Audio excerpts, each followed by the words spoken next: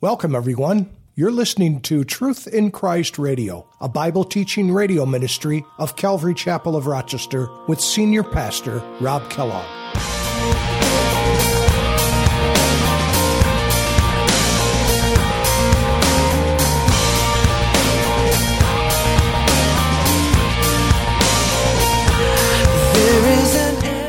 Notice, they did not drive out the Geshurites or the Maacathites, but the Geshurites and the Maacathites dwell among the Israelites to this day. And see, that is the indictment against the children of Israel. They were supposed to wipe them out, but it says here that they didn't do what they were supposed to do. And this was part of their undoing, their disobedience. And that's why it's so important for us to be obedient. I'm sure they didn't understand. I'm sure that they felt like they were more compassionate than God. Lord, I can't wipe out these people, this few couple of families that are left here. I can't pull myself together to do it. How amazing is your love? How can I keep from shouting your name? I know I am loved by the King, and it makes my heart wanna sing.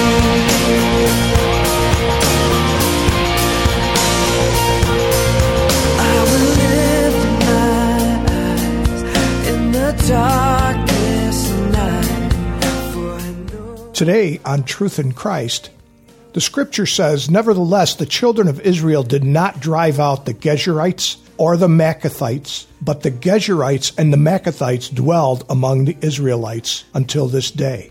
Welcome to our study for today. Because of Israel's disobedience, we learned that later David married a princess from Geshur, and his son Absalom was born of her. Absalom returned to Geshur and used it as a place to plot against his father, King David.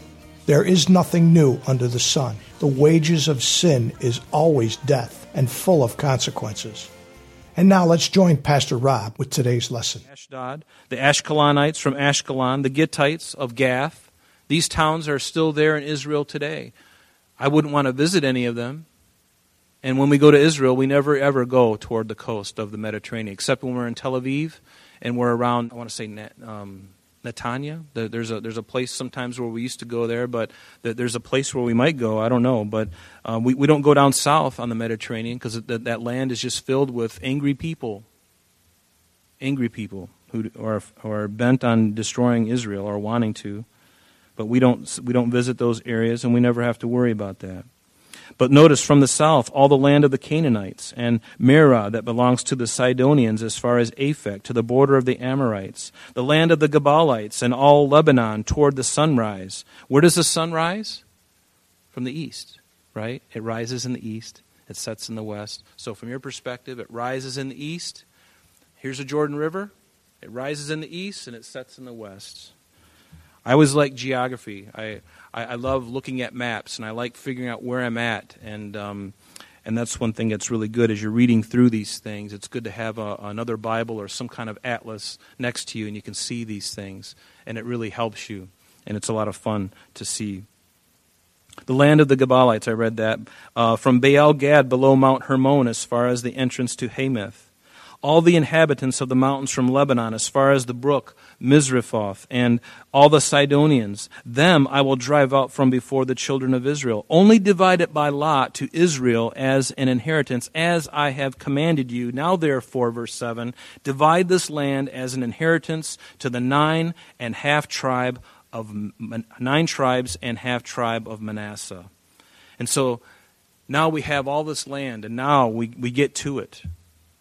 And beginning in verse 8, we're going to be looking again at the land that was divided on the east side of the Jordan River, which we already know because we've already been through Deuteronomy. We've been to the end of Deuteronomy where this event happens or has happened. So now it's just rehearsing some of the history for us, and now it's actually going to take place, and it's just reiterating it for us. So with the other half tribe of the Reubenites and Gads, receive their inheritance, which Moses had given them, verse 8, beyond the Jordan eastward, as Moses, the servant of the Lord, had commanded them. I would encourage you in verse 8, and as we go into the next few verses, just make a note in your Bible to read Numbers chapter 32. Read Numbers 32. We don't have time to go there tonight, but again, this is just a recapitulation of things that have already occurred. And Deuteronomy also, chapter 3, specifically verses 12 through 22. So again, Numbers 32, and then Deuteronomy chapter 3, verses 12 through 22. That kind of gives this whole narrative, again, in order that you can read it. And it's really good to do. But notice, verse 9, it says, from Arorar, which is on the bank of the river Arnon, and the town that is in the midst of the ravine, and all the plain of Medeba as far as Dibon. And so if you had a map and you were looking at this stuff, and sometimes it takes some doing because you got to find you got to look at a handful of different maps to find these places. And it really is. It's a lot of fun to go through. I've always had this dream. I've got this big table in my office, and I would love sometime, somehow, some way, to get these really high-resolution physical maps that are just really large of the entire land of Israel, where every single thing from antiquity up to the current time is there, and you can just lay that out there, and you can just sit there with a lamp, looking up, and I have my hat and my whip next to me, and lay that all out and look at. That would just be the kick, to have that kind of resource. But notice, where was I? Okay, verse 10, and all the cities of Sihon, king of the Amorites, who reigned in Heshbon and as far as the border of the children of Ammon. So again, he's speaking of that land on the east of the Jordan, which we've already discussed. Gilead, and the border of the Jeshurites and the Maacathites, all Mount Hermon, and all Bashan as far as Selkah. So this is all the eastern land east of the Jordan River. And again, they all conquered this land, those 2.5 tribes, Reuben, Gad, and the half tribe of Manasseh. Notice verse 12. All the kingdom of Og and Bashan, who reigned in Ashtaroth and Edrei, who remained of the remnant of the giants, for Moses had defeated and cast out these. This word giant here is a little bit different than what you might see in Genesis chapter 6, verse 4, where the word giant literally means Nephilim.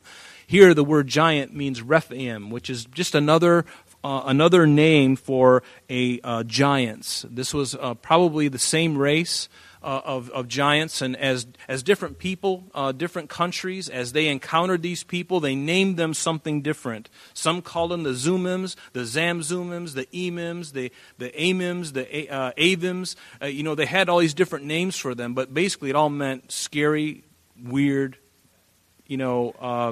genetic nightmare type of people. Okay?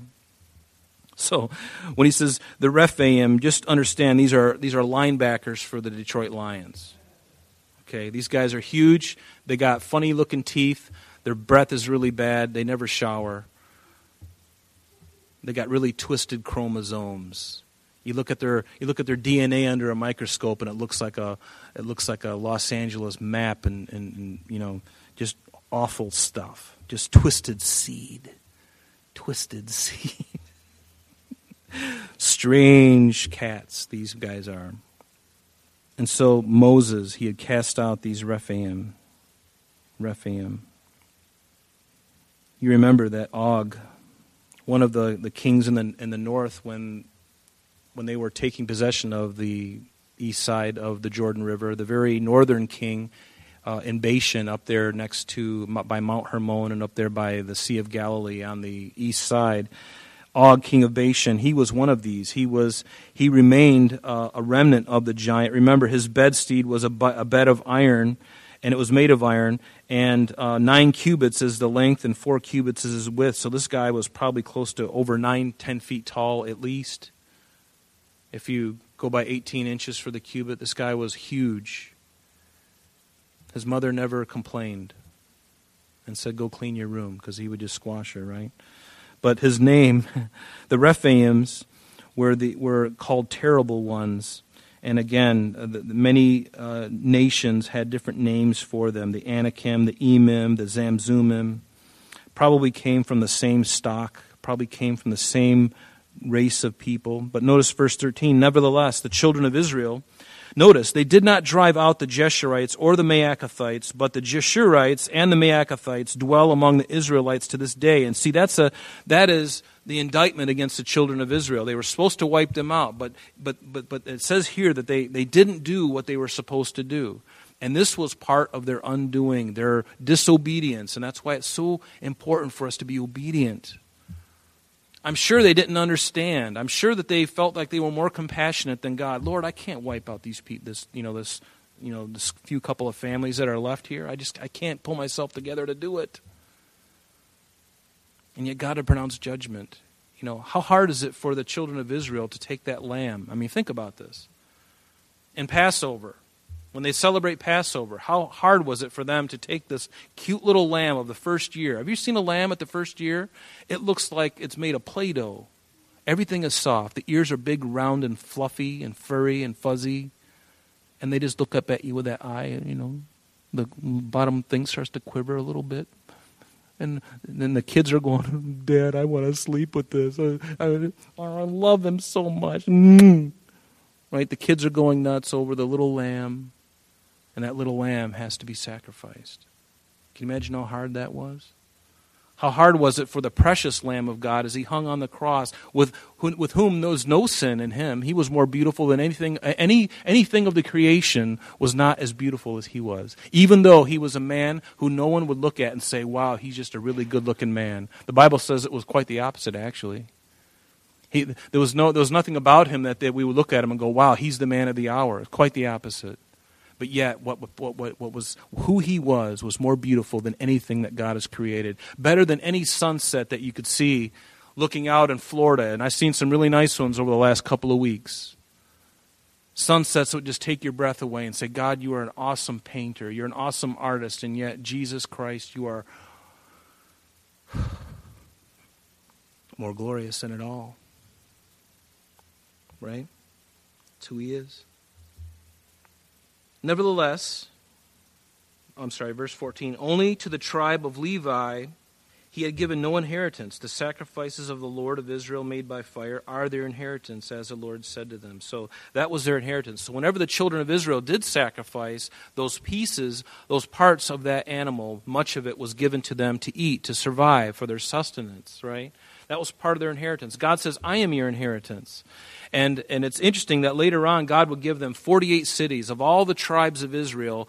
Each one of the tribes would give the Levites cities in their inheritance that they could live. They didn't inherit them. They were just allowed to live there, and they had land around those cities that they could have their livestock, because they had to have livestock in order to sacrifice, right? They had to continue propagating those cattle and those sheep, right, and those goats.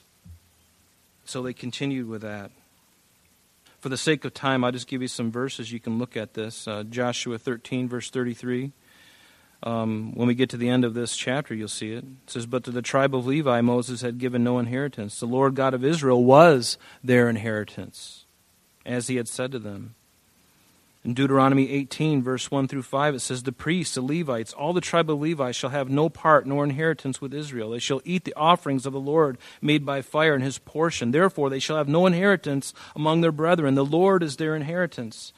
And the wine and the sheep and all of those things would be given to the Israelites.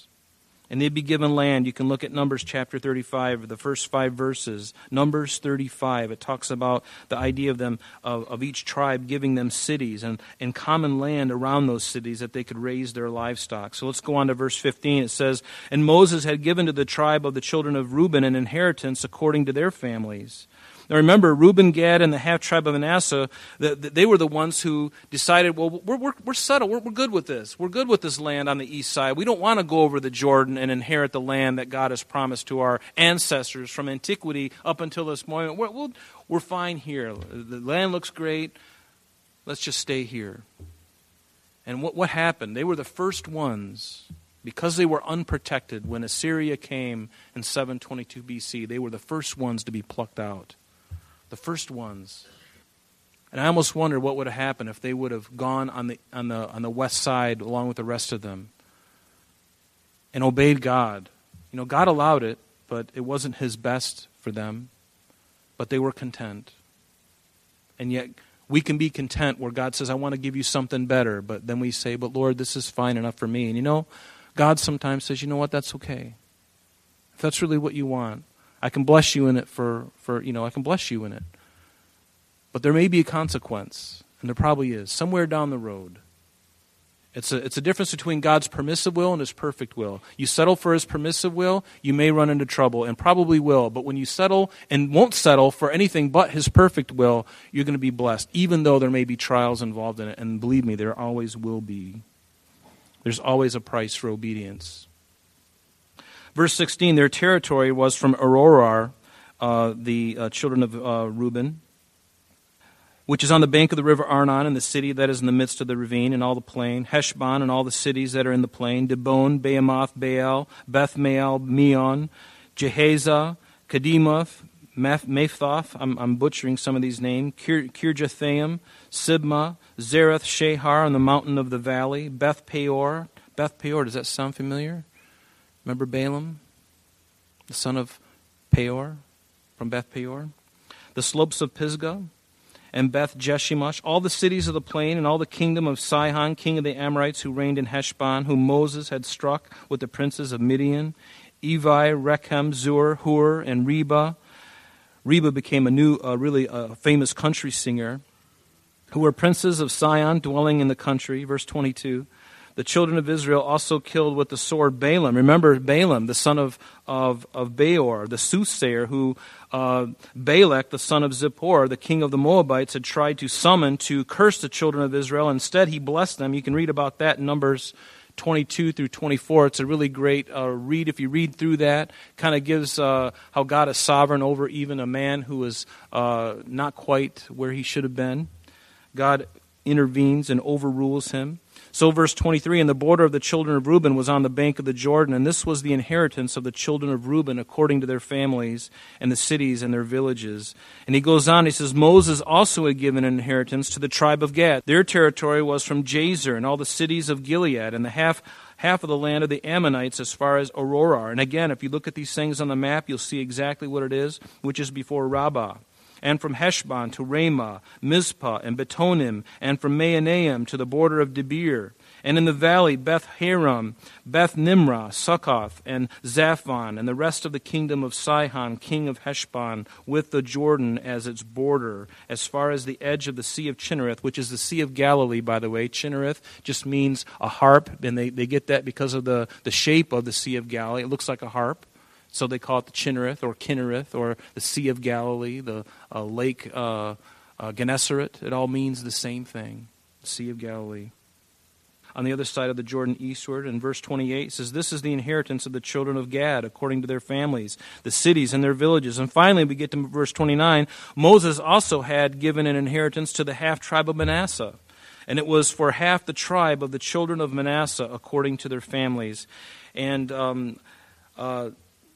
you can read a really interesting place to check out is Genesis 48 and 49. I would encourage you just to read those chapters because it talks about Jacob giving portions to the children of Israel and how Joseph got a double portion and his two sons, Ephraim and Manasseh, were given that right of the firstborn in a sense, and they were given a double portion. And you can see the land, and you can see the result of that there. But Reuben, the firstborn, should have been given the double portion. But remember, he did some pretty nasty things. He slept with one of his father's concubines and did some other things. And so he was a bad boy. He was sent to bed without dinner. But Joseph, his sons, Ephraim and Manasseh, were given that double portion. So verse 30, it says, their territory was from Mahanaim, all Bashan, and all the kingdom of Og, king of Bashan, and all the towns of Jair, which are in Bashan, 60 cities. 60 cities. What an amazing thing. And half of Gilead. Gilead is that mountain range right to the, if you go to Israel with us, right on the east side of the Dead Sea. If you're on the Dead Sea and you look across over to the land of Jordan, you'll see a mountain range, and it starts there and it goes all the way up the Jordan Valley on the east side of the Jordan, and they call it the Gilead, Mount Gilead, and it's a mountain range, and it's all there. And so half of Gilead and Ashtaroth and Edrei, cities of the kingdom of Og and Bashan, were the children of Machir, the son of Manasseh, for half of the children of Machir according to their families. So we're almost done here. These are the areas which Moses had distributed as an inheritance in the plains of Moab on the other side of the Jordan by Jericho eastward But to the tribe of Levi, Moses had given no inheritance. The Lord God of Israel was their inheritance, as he had said to them. And later on, when we get into chapter 20 and 21 of this book, you'll see after the cities of refuge are named, the names of these cities, these 48 cities that were going to be given to the children of the Levites, the children of Levi.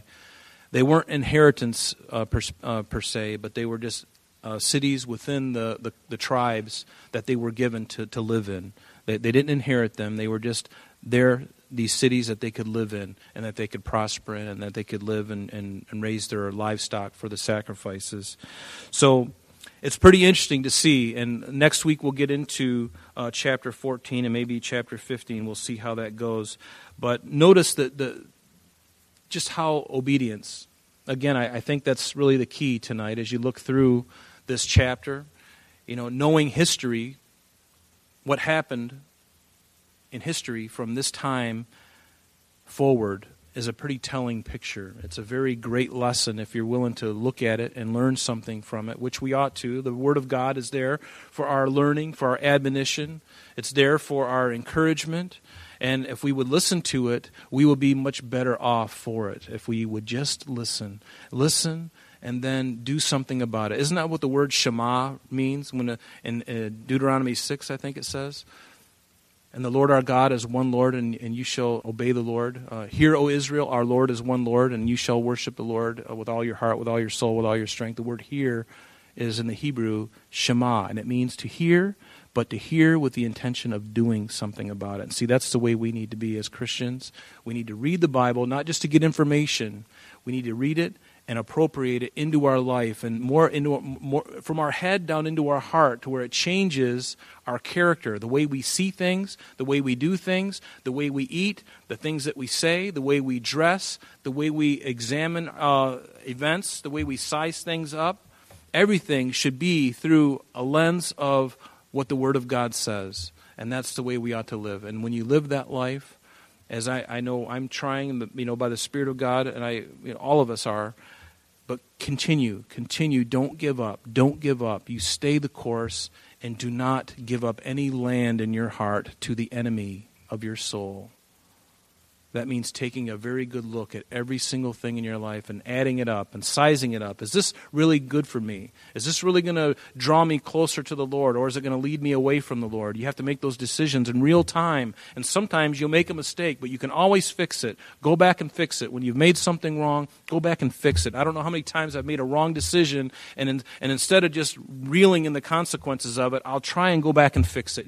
God will bless you in it, if your heart is to try and fix it. So let's do that. Let's read this and take it in and say, these are the results.